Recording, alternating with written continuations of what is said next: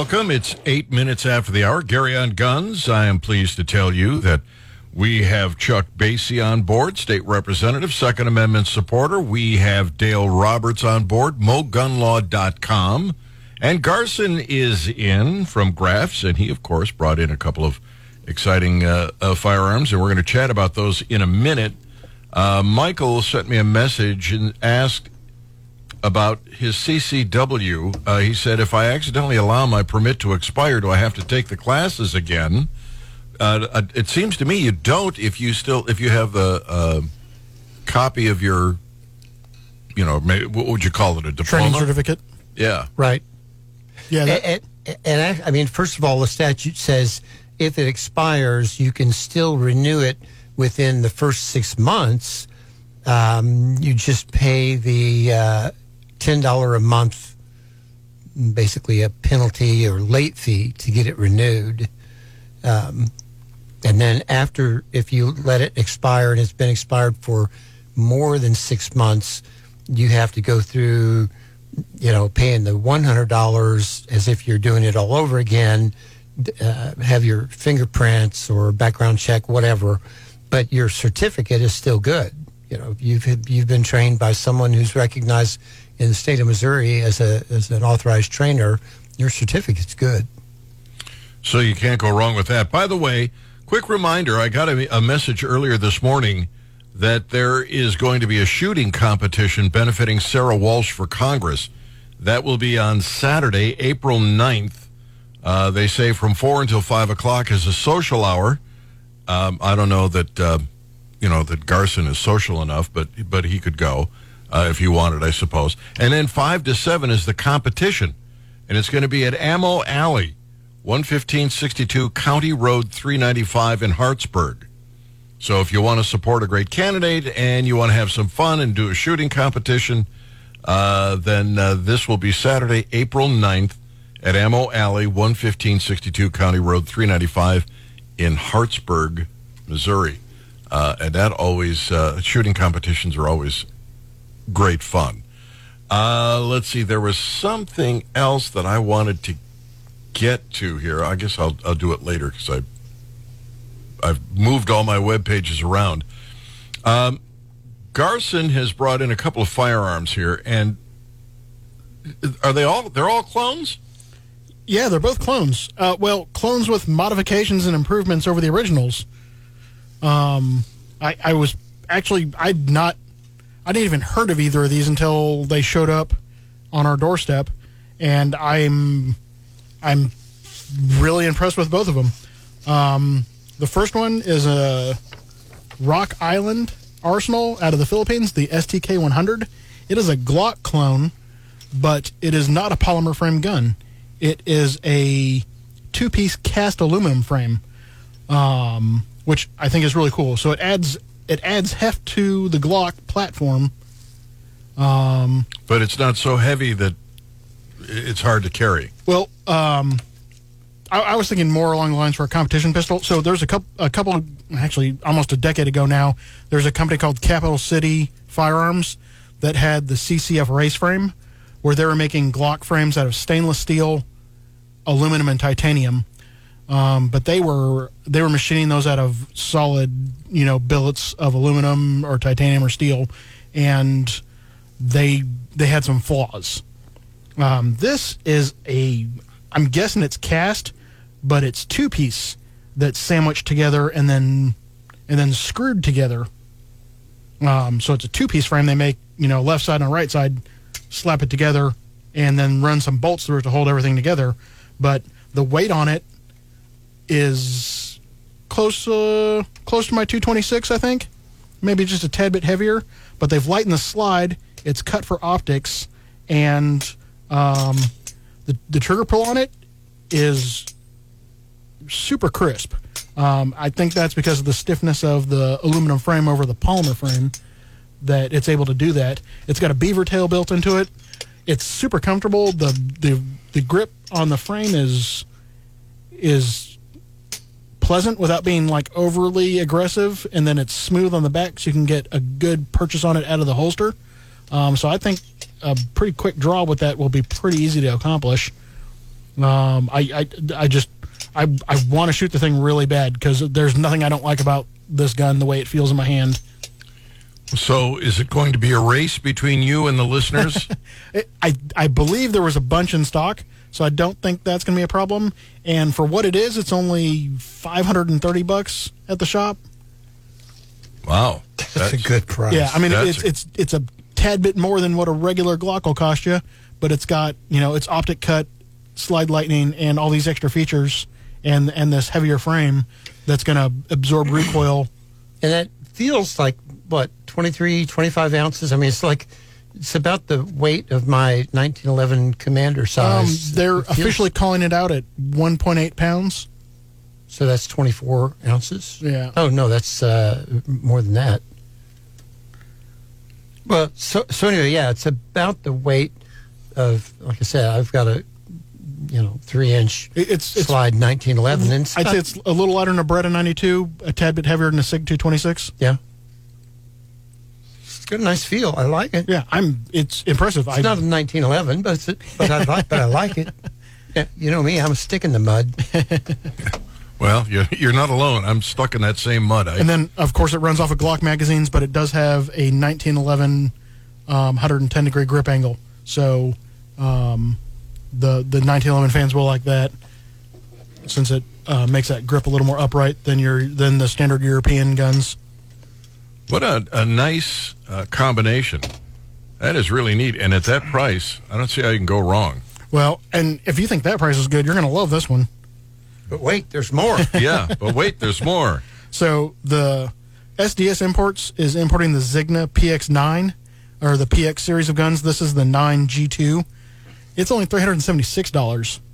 Really? Yeah. And that's kind of a Springfield clone, isn't it? Yeah, this is a clone of the Springfield Armory XD series pistols. It's very similar. The top end is almost indistinguishable mechanically from an XD. It's got a target adjustable sight on the back. When it's cocked, the back of the firing pin sticks out with a red indicator. But it does have a manual safety. I believe there's some models available without the manual safety, but this does not have the internal trigger safety that the XD uses. So I think that's the trade-off with the manual safety. But the cool thing about this is it's got grip. The grip frame is like an HK P30.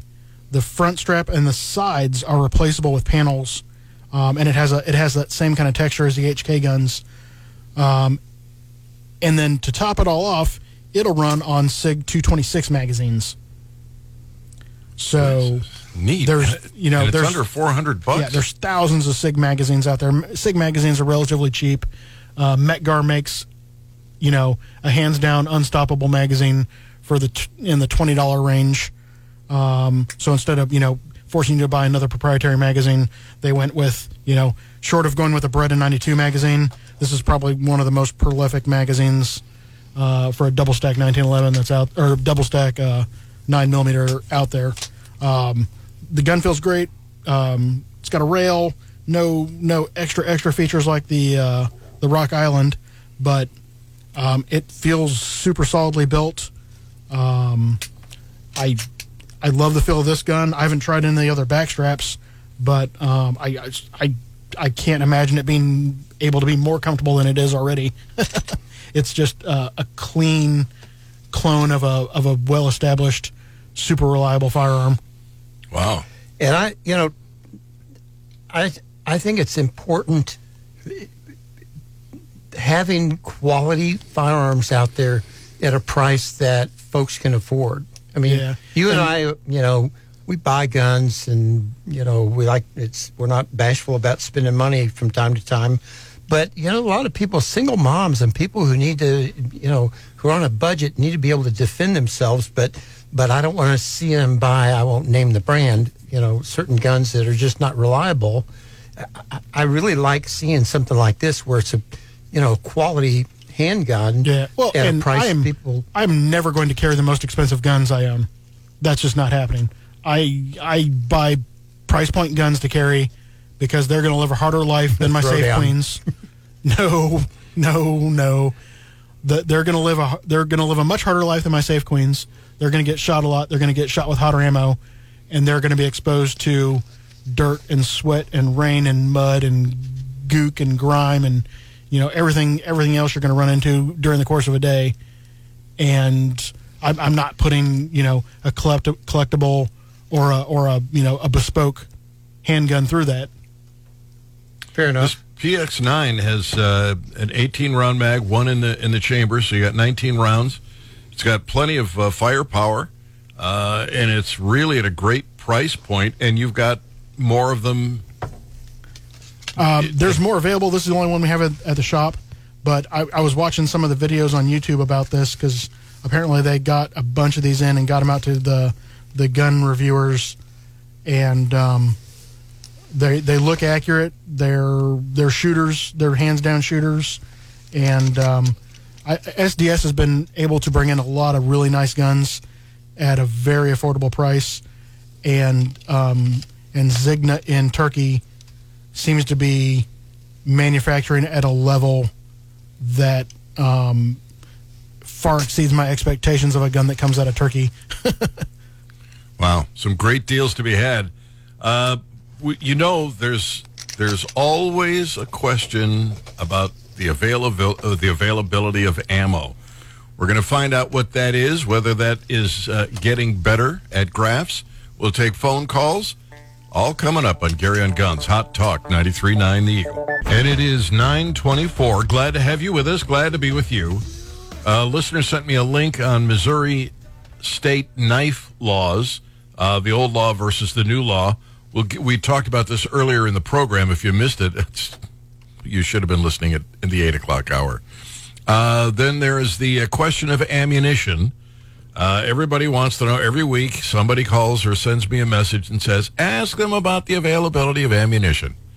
So, Garson, if I go down to Graf's, can I get 223? Can I get 9 millimeter? Can 90 millimeter. Yeah, 90. Yes. That's a very large gun. And, you got to be a big, real man to carry. I need one of those to go with my 88 Magnum. Yes. So, that's dumber than stupid. So, tell me. How's the availability of ammo down at Graf's? We got a little bit of 9. Got a whole bunch of 223 in. We got a big shipment from Winchester. So if you want some Lake City 5.56 M855, I think we got that stacked up to the rafters right now.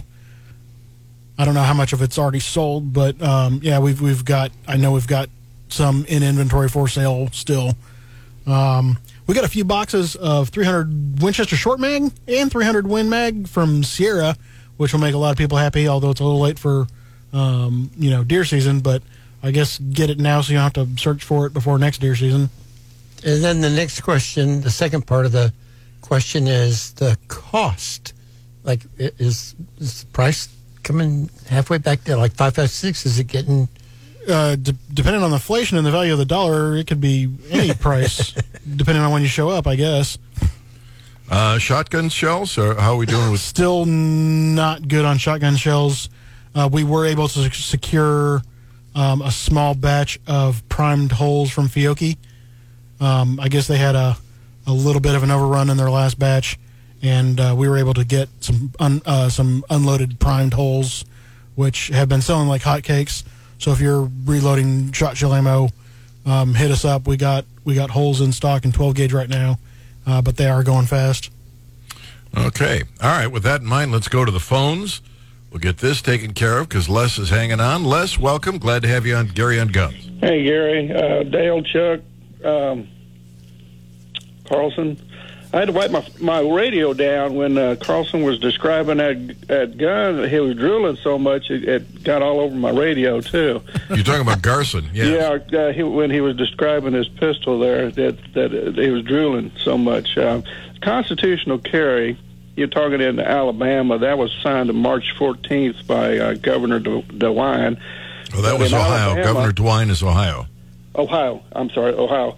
But in Alabama, also on March 11th, Kay Ivey also signed in a constitutional carry, and Nebraska's House/Senate, they are combined, has also voted on forwarding a constitutional carry there.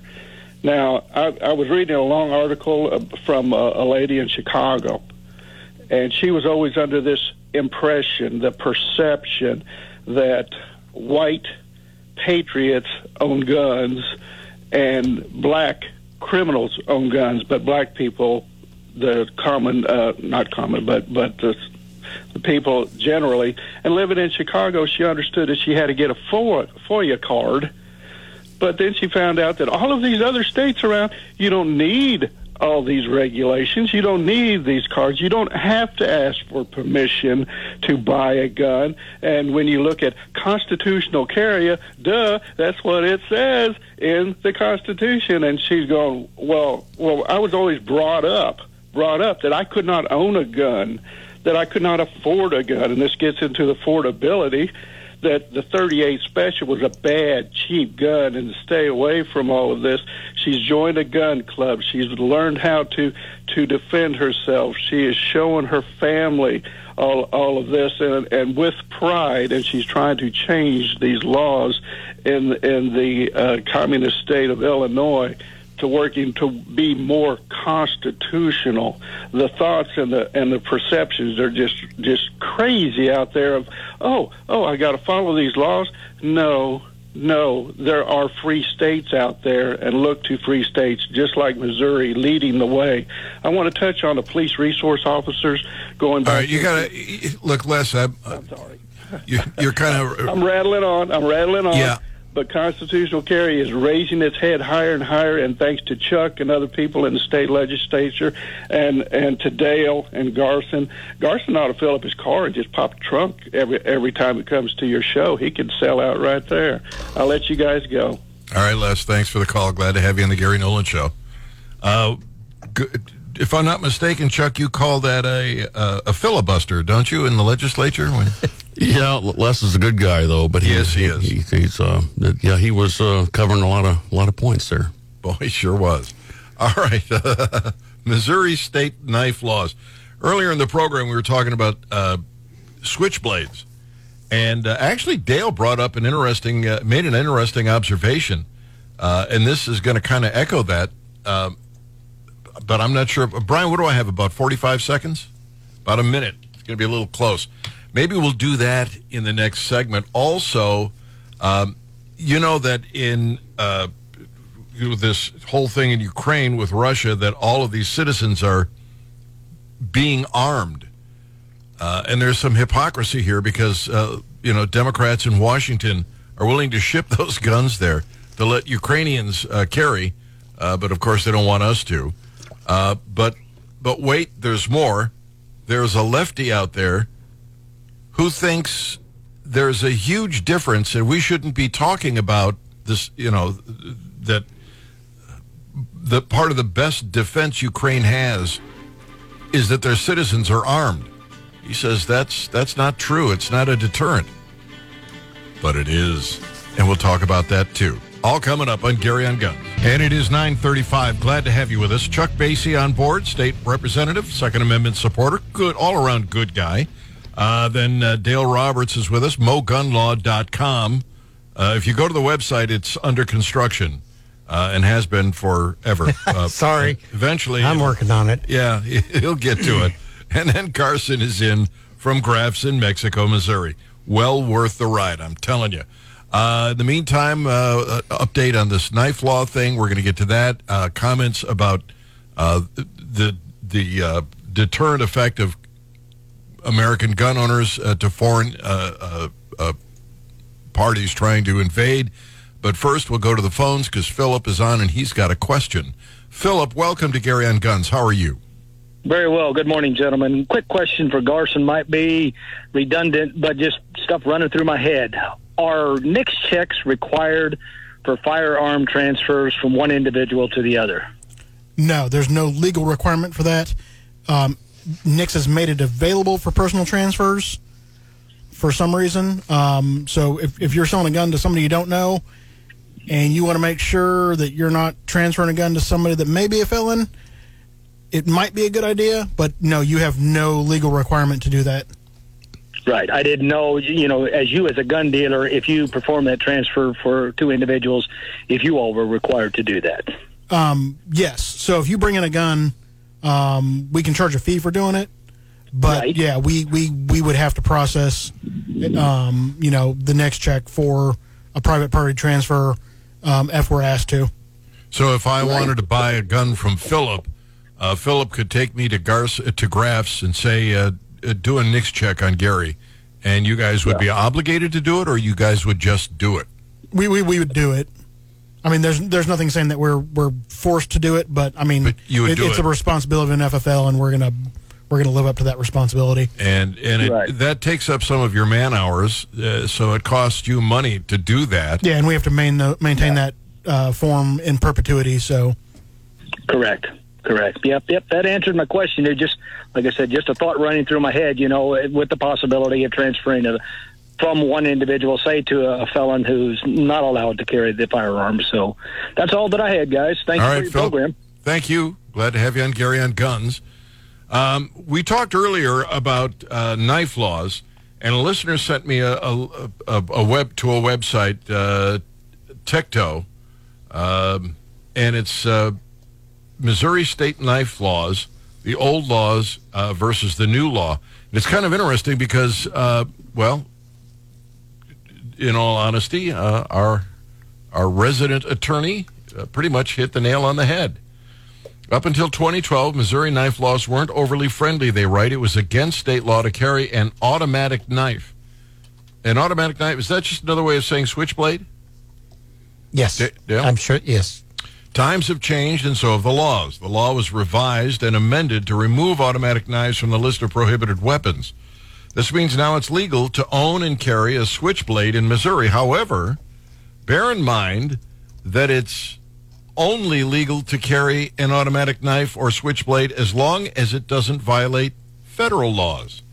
This means you need to be aware of the federal laws regarding automatic knives or switchblades. The law allows a person to possess or carry a switchblade on or about his person if the blade is less than 3 inches long. A list of knives legal to own in Missouri: dirks, stilettos, and other slim knives, boot knives and other daggers, undetectable knives that can't be picked up by metal detectors, throwing stars and throwing axes, Bowie knives, and other legal knives. It's legal to own and carry an automatic knife or switchblade without violating federal laws. Limits on carry. One may conceal carry any pocket knife with a folding blade less than 4 inches. However, it is illegal to conceal carry any other knife in Missouri on your person or in your vehicle. You may open carry any legal knife. Take away the confusing jargon and legal terms, and the law is very simple. Own and carry any knife, open or concealed, even a switchblade, without breaking federal laws. So, Dale, I think you pretty much hit the nail on the head. Go figure. Yeah, you got it. You hit it squarely on the thumb. There is a story at Bearing Arms. We've got it up at the Facebook page for Gary on Guns. And it says that since the leadership to Russia, Russia's invasion of Ukraine, a lot of us started pointing out how Ukrainian government started arming civilians. They knew that Russian power would be difficult to blunt, but with an armed populace, they could do so. They could do it so they handed everyone guns. Kind of echoed the kind of thing Second Amendment advocates have been saying for years. However, it seems that some supposed experts still disagree that an armed populace can deter invasion. Now, the problem here is they didn't go to somebody who has military background. They didn't go to somebody who has experience, fighting door to door. They went to or even former enemies of our country. yeah, they instead went to an attorney. Sorry, Dale. American gun rights, actually a constitutional expert. American gun rights supporters have been crowing recently that the civilian resistance in Ukraine against Russia's invading force illustrates the importance of the U.S. Constitution's Second Amendment. They say that guaranteed right to bear arms, coupled with the fact that The United States is the only nation with more guns than people. Nearly 400 million firearms in civilian hands makes us safer from an attack and more capable of fighting outside oppression. But are they correct? With the proliferation of guns in American households, where 4 in 10 adults have access to a firearm, really deter a potential invasion? Experts say the answer likely is no, for a variety of reasons. And although a heavily armed citizenry could play a role in resisting an occupation, staving off an invasion from a foreign power was not necessarily what the framers of the Second Amendment had in mind. Part of the problem, they write, is at least one expert saying that an armed populace wouldn't deter an invasion is constitutional law professor. That's a job title that conveys absolutely no expertise in military affairs. And he said citizens with guns would not be a match for modern military weaponry in an armed conflict. Question: if the Democrats keep telling us our AR-15s are weapons of war, how can they argue that if we are armed, that we would be no match for an armed conflict? Anybody have? I mean, how can it be both? Either it's a weapon of war, and we can use it, or to stave off an invasion, or it's not a weapon of war, and we'd get hammered. It's weapon fluid, Gary. Weapons fluid. and I was going to quote State Representative Chuck Basie last week on the House floor, responding to another legislator when he asked her, "Are you just for local control when you agree with it?"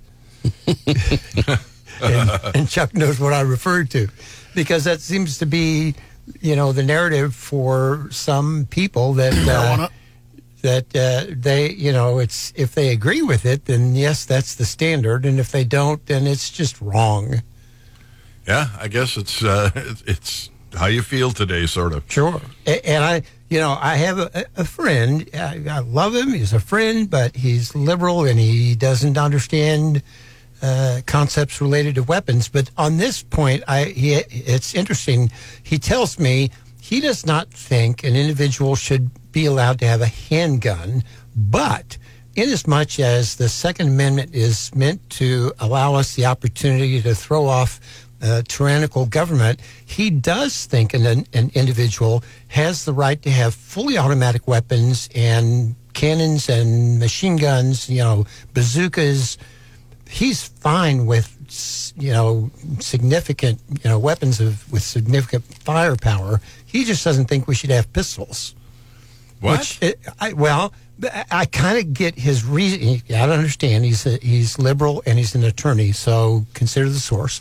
But his logic that, the Second Amendment says we should be able to protect ourselves from a tyrannical government, and he says, therefore, you should have the right to fully automatic weapons and, cannons and things, but your handgun's not going to help you throw off a tyrannical government, therefore you don't need that. So when we go to war, none of our military carry a sidearm?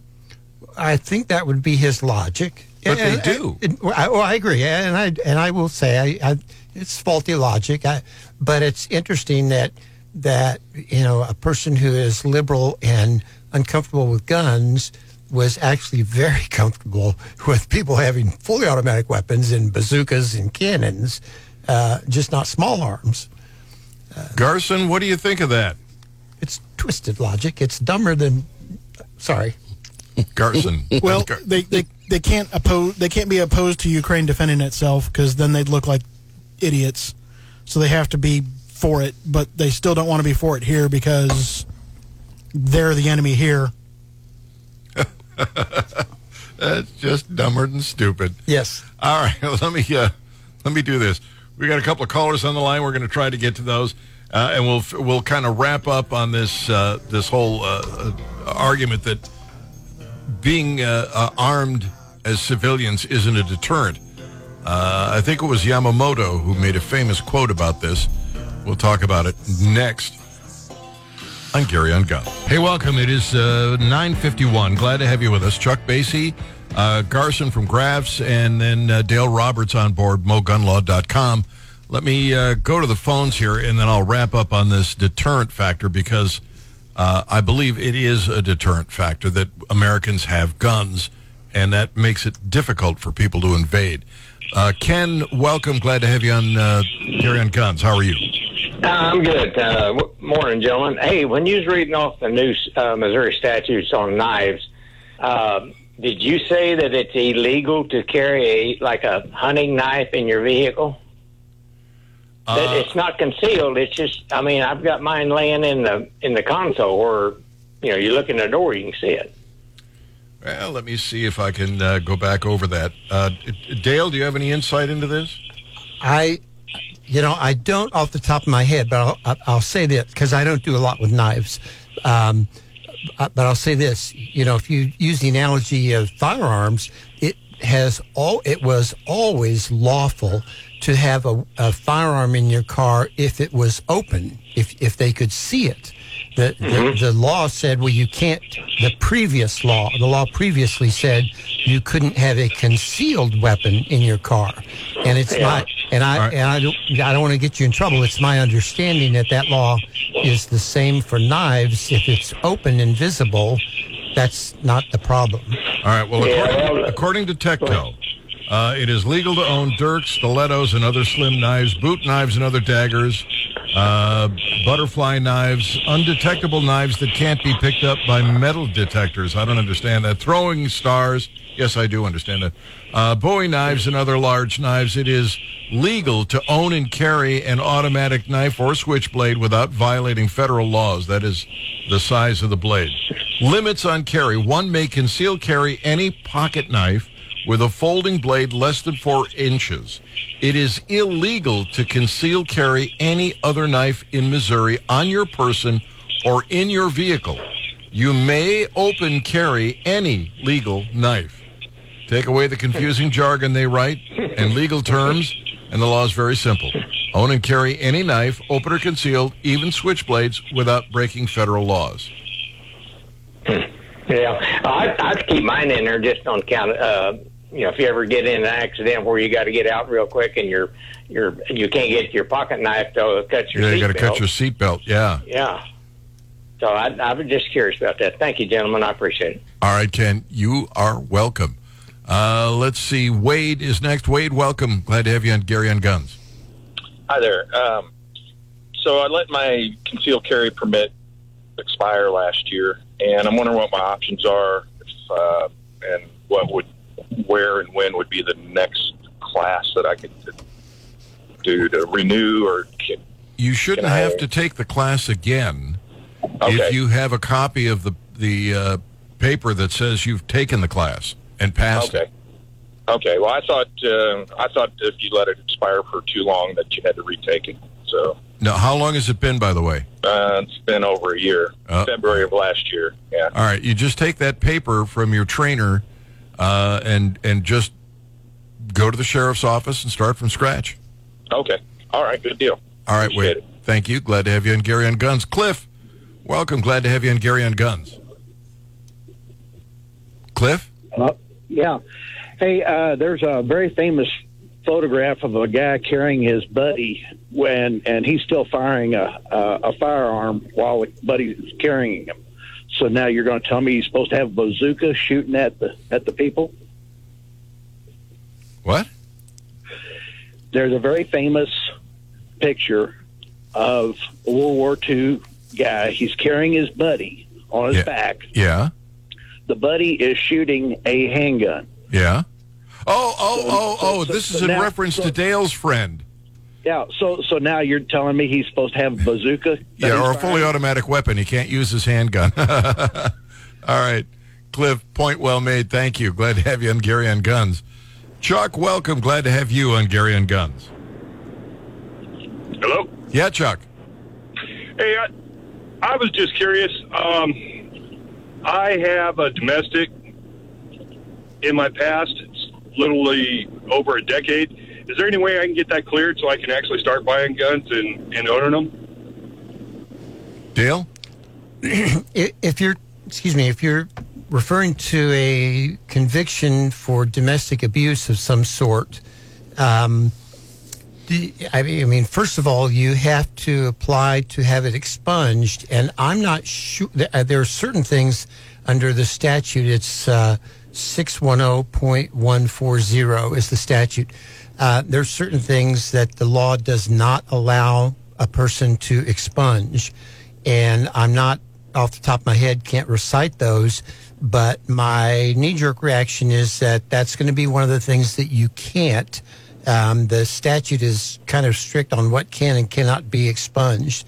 But even then, so then the second half of the equation is, and I'm working on a case like this for a guy right now, once Missouri says it's expunged, the order is sent to the FBI, and they hand it off to their NICS program, and basically tell them take him out of the computer so that he'll be able to pass a NICS check.